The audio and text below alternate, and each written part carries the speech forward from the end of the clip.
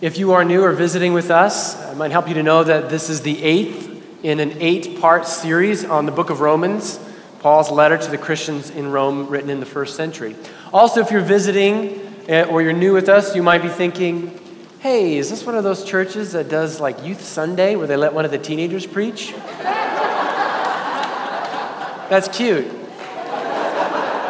And I know I look like I'm 18 and my voice will crack from time to time, but if it makes you feel any better, I actually do have some extensive preaching practice these days. It's usually with a 3-year-old audience in my home. I preach before they go to bed every night. And don't let this alarm you, but we've just found it's the best way to put them to sleep. Hoping for better things in this case. All right, pray with me. Father in heaven, thank you for the joy of this morning, the joy of gathering in the name of Jesus, and we simply put ourselves before you to receive from you all that you have for us. And so I pray that you would unite our hearts one to another and to you in the love of your Son, Jesus, that you would stir us up by your Holy Spirit for mission, to have a life that is wide open to you, that we would see fruit and good works flow from us, that the name of Jesus may be glorified. We pray for this in his name. Amen. I was 16 and on a walk with my mom, which in itself is remarkable, but we were talking and I was telling her about my feelings, about my life and its trajectory. As most 16-year-olds are wont to do, I was wondering what will become of my life? What will I do? Will it have meaning? Will it have purpose? And of course, I wanted it to. But I wasn't so sure that my current trajectory would have meaning. And I was explaining this to her, and a couple weeks later, I went on a missions trip with my youth group in the high school youth group that I went to. We went to Las Vegas. We really did. There's a YWAM base there, Youth with a Mission, and we went, spent a week praying with them, going out in the streets, praying with people, preaching the gospel. It was amazing.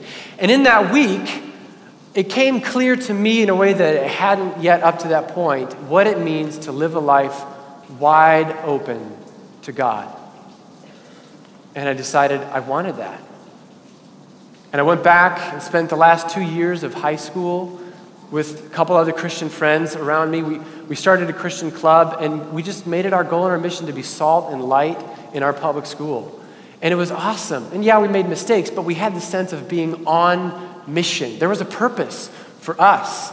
Now, a decade later or more, and inundated with the reality of day in and day out life and the responsibilities that I now have, I look at myself sometimes and wonder, has that passion and that life wide open to God, has it faded a little bit? And I wouldn't be surprised if there are many of you here who are wondering the same thing. Maybe you look back and you remember, that summer camp experience, or that weekend retreat, or for me it was a missions trip too, when I was in high school. And I had that sense and an understanding of, I'm excited to be a Christian. I get in some way that God He's the center of all things, and I want to live my life for him. And yet now, you realize, having a childlike faith, it's not so easy when you're not a child anymore. Or having youthful zeal is not as easy when you're not a youth anymore. And you're wondering, has it faded for me too? But there are others of you here who you've never felt that passion. You've never felt like, I'm on fire for Jesus or whatever. I've heard those words. I don't exactly know what it means. That's okay. It might be because you've never fully given your life to Jesus. It might be that you've been a Christian your whole life. You've just never known what that means to be a passionate Christian. All right, so that's where you are today. Others of you, you're living in that passionate place still. You're there. You're on fire for the Lord. Wherever you are, in any of those 3 camps, I was there, but it's faded, or no, I've never really experienced that before, or hey, still there. It doesn't matter, because my goal and my hope is the same, that wherever you are, wherever we are, that by the end of this morning, we would be renewed in our energy and our desire to make that our goal and our ambition, that our life would be wide open to God, that our lives would matter. And it's based on this foundational belief that you were called to salvation in Jesus Christ for a reason. Yes, for heaven. And let's not forget, that's the main reason. That you are called to salvation in Jesus Christ so that you would enjoy God and the fellowship of the saints and the angels forever and sing his praises. Oh, that's glorious. Let's not forget that. But As Anglicans, we love to say both and. We can focus and have our hope set on the future that is yet to come and say, what is yet to come is better. As Paul says, it's more glorious than the present sufferings, what we can even imagine. And yet we can still say, and even while I'm future-oriented, I want my life to matter now. These 60, 70, 80 years that I've got, I want it to count. I want it to matter. And in Jesus Christ, it does. And ultimately, for me, that's what sold me. When I was a teenager, looking at my options, I said, okay, I could live for myself, and in those 70 years of life that I might have, the meager accomplishments that I achieve will perish with me. And it became clear at this moment, or I could live for Jesus, make my life count for him, and then everything that I do, the small things, the big things, all of it now has an eternal weight. It matters and will continue to matter forever. And as a teenager, the logic seemed simple to me. 70 years or eternity. I choose this. It seems to have more import. And so where we come today, as we look at the book of Romans, and the end of the letter, we see that Paul is writing, and it seems like he's just kind of talking about his plans. I'm going to go here, I'm going to do this thing, I'm the apostle to the Gentiles, blah, blah, blah. But what do we really see is we see in Paul a life that from the moment he meets Jesus until his death is totally wide open to God. He understands what Peter says in another place, that we have been saved out of darkness into the marvelous light of God so that we can proclaim the greatness and the goodness and the mercy of the one who called us out of darkness into light. Paul gets it. He had a very powerful experience of this mercy, because really he's two men. The Paul before he met Jesus and the Paul after he met Jesus. And before he met Jesus, he said, I was a Jew of Jews, Pharisee of Pharisees, most zealous in my sect. I was advancing beyond my peers in my ambition and my zeal for God that it was misguided. And then I met Jesus, and it totally changed everything. He was on the road to Damascus to destroy the church of God. That was his whole mission. And on the road to Damascus, he was met by Jesus, overwhelmed by the light, and he said, Lord, who are you? And Jesus said, I'm Jesus, whom you are persecuting. And Paul's thinking, no, you're dead. You have to be dead. If you're not dead, then I've got it all wrong, and my whole mission in my life right now is completely upside down. And Jesus is saying, no, I'm really alive. Stop persecuting me. And Paul says, okay, you are alive. He met the resurrected Lord Jesus, and it totally shifted his life. And he went from being one who, in the eyes of the world, the greatest enemy of God should have been smushed like a bug, right? He should have been smited. And yet God is saying, no, you're actually my chosen instrument to bring my message to the Gentiles. And Paul is overwhelmed by this mercy, and it never leaves him all his life. We look here. First verse that was printed in your bulletins is verse 13. It's a benediction, but it's in the middle of the chapter. Benedictions are supposed to come at the end. And when I was studying what does verse 12 has to do with 13, nothing really. 12 is not printed, but I was looking at it, and the only thing that I could see is in verse 12, he mentions the word of hope. And there must have been some way in which while he was communicating this, he hit the word hope, and it just launched him off into this benediction because he's overflowing with the joy of salvation. He can't help himself. And he says, oh, may you be filled with hope and joy and peace. The joy of salvation be yours. So let's take a look at Paul and his life. And let's learn from him, what does it mean to have a life open to God? And we see right away that, well, Paul has his life wide open to God because he has experienced God's life wide open to him. And that's true for us. That's why we gather week after week. We praise the name of Jesus, and we come to communion because there we believe Jesus is saying, here's my life.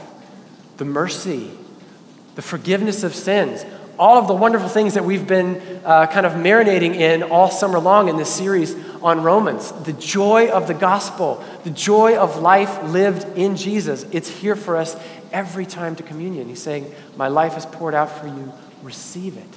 Paul's saying, yeah, I have. And what does it do? Puts him on mission. All right, so let's take a look at verse 17. What can we learn about Paul's mission? How can it inform how we do mission? In verse 17, he says, in Christ Jesus, then, I have reason to be proud of my work for God. And this strikes us as a little strange. Wait a minute, aren't Christians supposed to be humble? And if you've read other letters by Paul, if you've read around a little bit, you might notice something. He talks about himself a lot. He makes self-references, and sometimes these self-references are pretty large, grand statements about the authority that he has and what God has called him to do. And if you don't know who Paul is and what is motivating him, you might think he's kind of arrogant, a little puffed out. He comes across as really bold. He even says so a few verses back. He says, I know I've written to you in a bold way. He knows he has power. He knows he has authority. How does this all fit together? Because isn't this also the same one who is the most humble man in his time? Isn't this also the one that says, yeah, I planted, Apollos watered, but it's God alone who gives the growth? He tells the Corinthians, here's how you are to regard me, as a slave. Your slave and the slave of Christ Jesus. That's who I am. How is it that we have this admixture of incredible confidence and boldness and yet incredible humility on the other hand? And the key is those first three words of verse 17. In Christ Jesus. He's in Christ Jesus. And his mission and his whole life is no longer for himself. He's not coming in the name of Paul. He is coming in the name of Jesus. That's his motivation. That's his modus operandi. That's how he is doing everything that he does, why he's doing it. It's for the name of Jesus. We actually see this in Jesus' own life and ministry. He did the same thing. He came to the world as the Savior, and yet he never proclaimed his own name. Isn't that odd? And some people will say to Christians, yeah, see, Jesus didn't even claim himself to be God. Well, he didn't really outrightly point to himself that would say, hey, I'm God. Instead, he came in the name of the Father. He said, my whole mission is to point you to the Father. So even Jesus comes not in his own name, and yet we see in Jesus the same mixture of profound boldness and confidence. He goes after the Pharisees. He attacks them with his authority. And people say, whoa, here's authority I've never experienced before. And yet with the same humility that washes the feet of the disciples and says, I did not come to be served, but I came to serve. I didn't come in my own name. I came in the name of the Father. Paul, who is imitating Jesus, says, I didn't come in my own name. I came in the name of Jesus. And we, who are supposed to imitate Paul, who's imitate Jesus, we do the same thing. We come in the name of Jesus.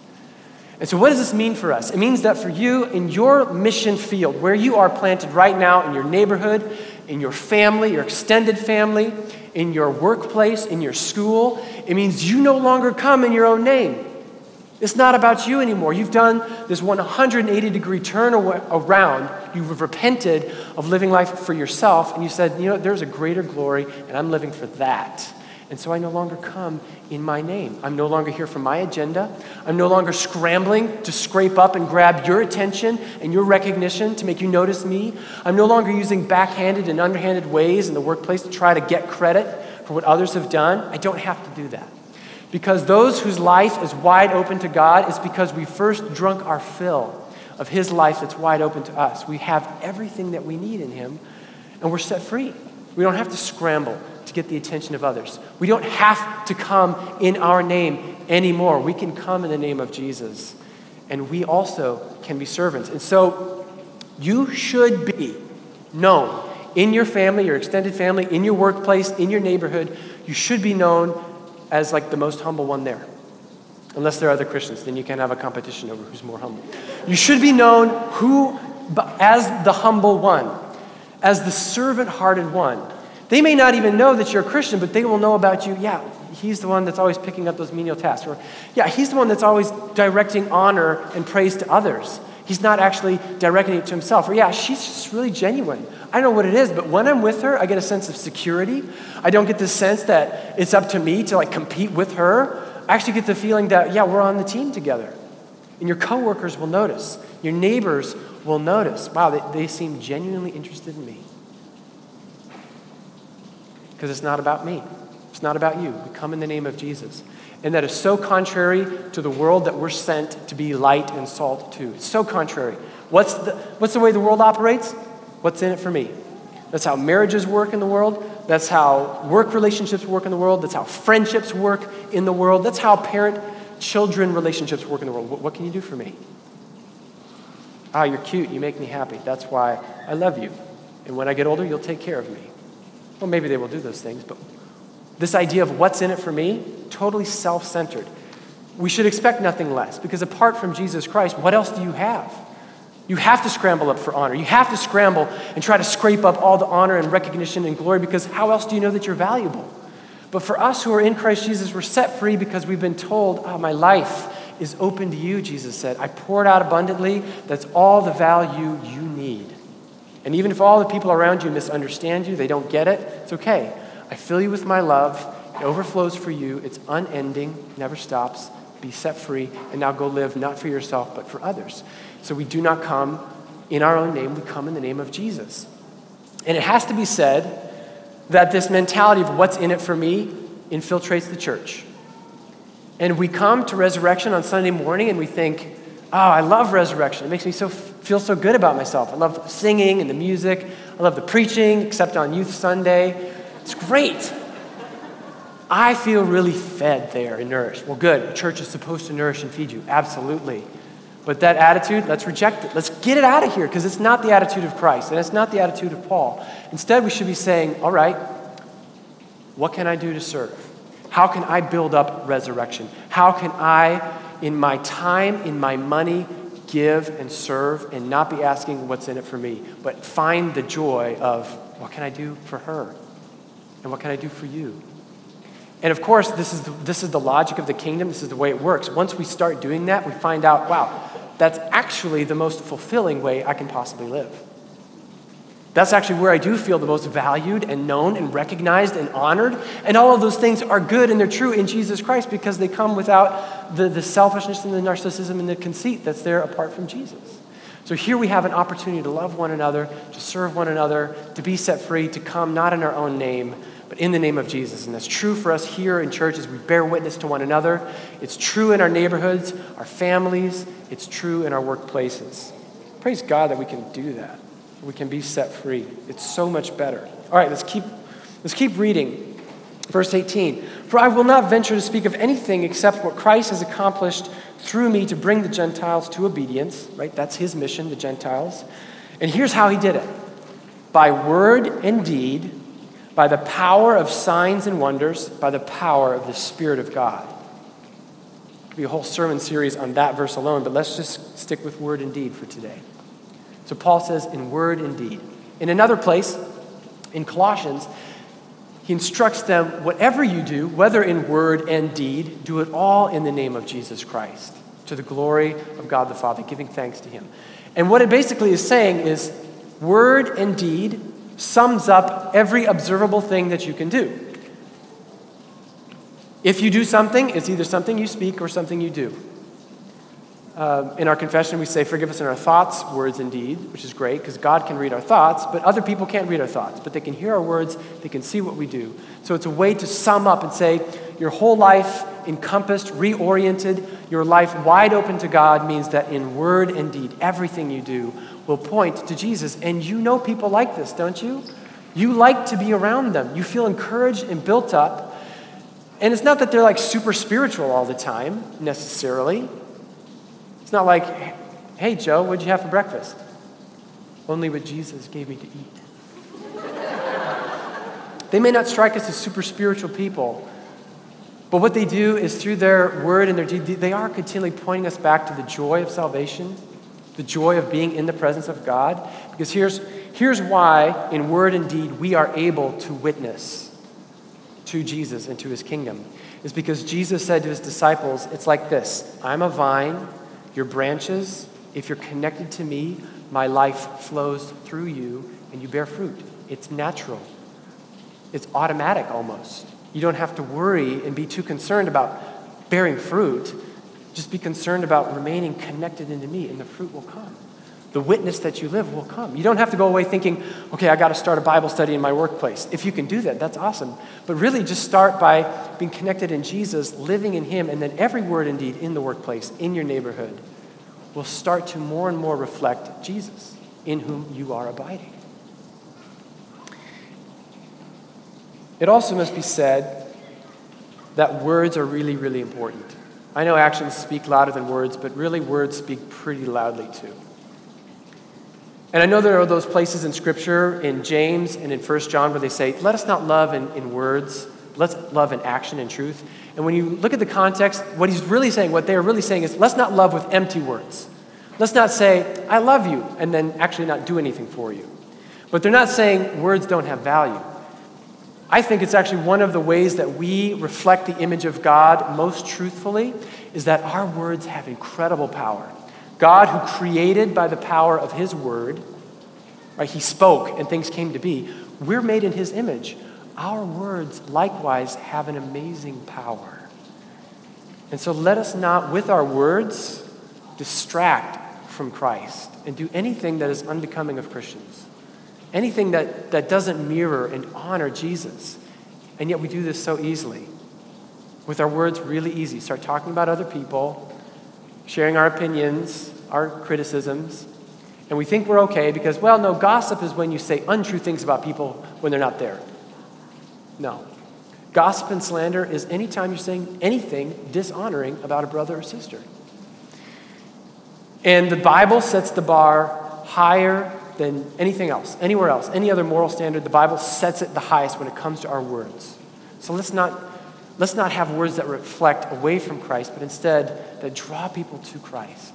And then in the end, these words will eventually become witnessing about Jesus. Because yes, at some point we need to tell people, hey, do you know about Jesus? Let me tell you about him. It'll be so much more believable when all of our words up to that point will have the aroma of Christ and that presence and that genuineness and that humility that we were speaking of earlier. Words are powerful. Deeds are powerful. And there are many deeds that are powerful, but let's pick one. What we do with our money. What we do with our money is incredibly powerful as a witness to the world. So when we give our money to the church and the work of God, when we give our money to the poor, when we say to money, you don't have a hold on me because I give you away, that is an incredible witness, a powerful witness. And even if other people don't really know a whole lot about what's happening in your life with your money, I tell you what, the spiritual realities that are real, and the Bible tells us, they're watching our lives to see like what's true, they notice. And when you give away money, you're actually doing something spiritually powerful that testifies to the power of God. So word and deed, our words, our deeds, but also encompassing all of life. When I went to China earlier this summer, I heard in a conversation an amazing example of what it means when Christians live their life wide open to God in word and deed in everything they do, how it brings other people to Christ. So I went to China because my little brother got married there to a Chinese Christian. And the main privilege of that trip was being with the Chinese Christians. An amazing, wonderful group of people. And I was in conversation with another American who'd been in China for several years, and I just asked him, how is it that many Chinese come to know the Lord? What's the way for them? And he said, actually, it's not the signs and wonders as much as they're just witnessing the day in, day out love between husbands and wives, Christian husbands and wives. Because in Chinese culture, it's not expected that marriage should be for love. And husbands particularly are not expected to honor and love and cherish their wives. Cheating on your wife is not only fine, it's actually the norm. To have many mistresses, that's just normal. They have no concept of being faithful for the sake of our love. And so he said, a lot of Chinese who are not Christians become Christians because they see the love and the honor that husbands and wives have for one another. And I know that in our culture, we have had the light of Christ longer in our culture, but at the same time, let's be honest, there's an attack against the family and marriage in our day. And if we resist that temptation for our marriages and those close personal friendships to have that same what's in it for me attitude, if we resist that and we love and honor and we say, hey, I'm here to serve you, people will notice. Extended family will notice. Neighbors will notice. And here too, as in China, people will become Christians. So much more could be said, but we've run out of time. But we come back to the main point that when we want to live a life fully turned to God, fully open to God, we receive from him our mission. And it's the clear teaching of the Scripture that every one of us, each of you, has a contribution to make in this life for the sake of the mission of Jesus Christ. You have something that God wants for you to do, and it does not matter the size of your gift or the shape of it. What matters more is the heart with which you do it. Do you do it for the love of God, for the joy of having your life wide open to him because you've received his life wide open for you? And as we do this and as we grow in this more and more as a church, we'll start to see fruit, people coming to the Lord. We'll start to see people like Paul, some of us, relocating, moving, going different places. Wow. But those of us who don't will see things like unworldly acts of generosity. We'll see things like marriages where husbands and wives are turned to one another. We'll see things like high school students, and I want to say a special word to the high school students, being salt and light in your school because unlike everybody else, you don't make fun of other people. Wow, if you just said this year as a high school student, I'm not going to make fun of anybody else. That alone would be remarkable. But if you add to that befriending the lonely kid, if you add to that acts of service, if you add to that talking about Jesus, because I tell you what, teenagers are more open to hearing about Jesus than adults. You have an awesome window of mission right now. So high school students, talk to your friends about Jesus, invite them to youth group. The more and more we start doing this, the more and more we will see fruit. Lives lived, wide open to God, receiving his joy in his life back for us. And when we do, it's the God of hope filling us with all joy and peace as we believe in the power of the Holy Spirit who causes us to abound in hope. Amen.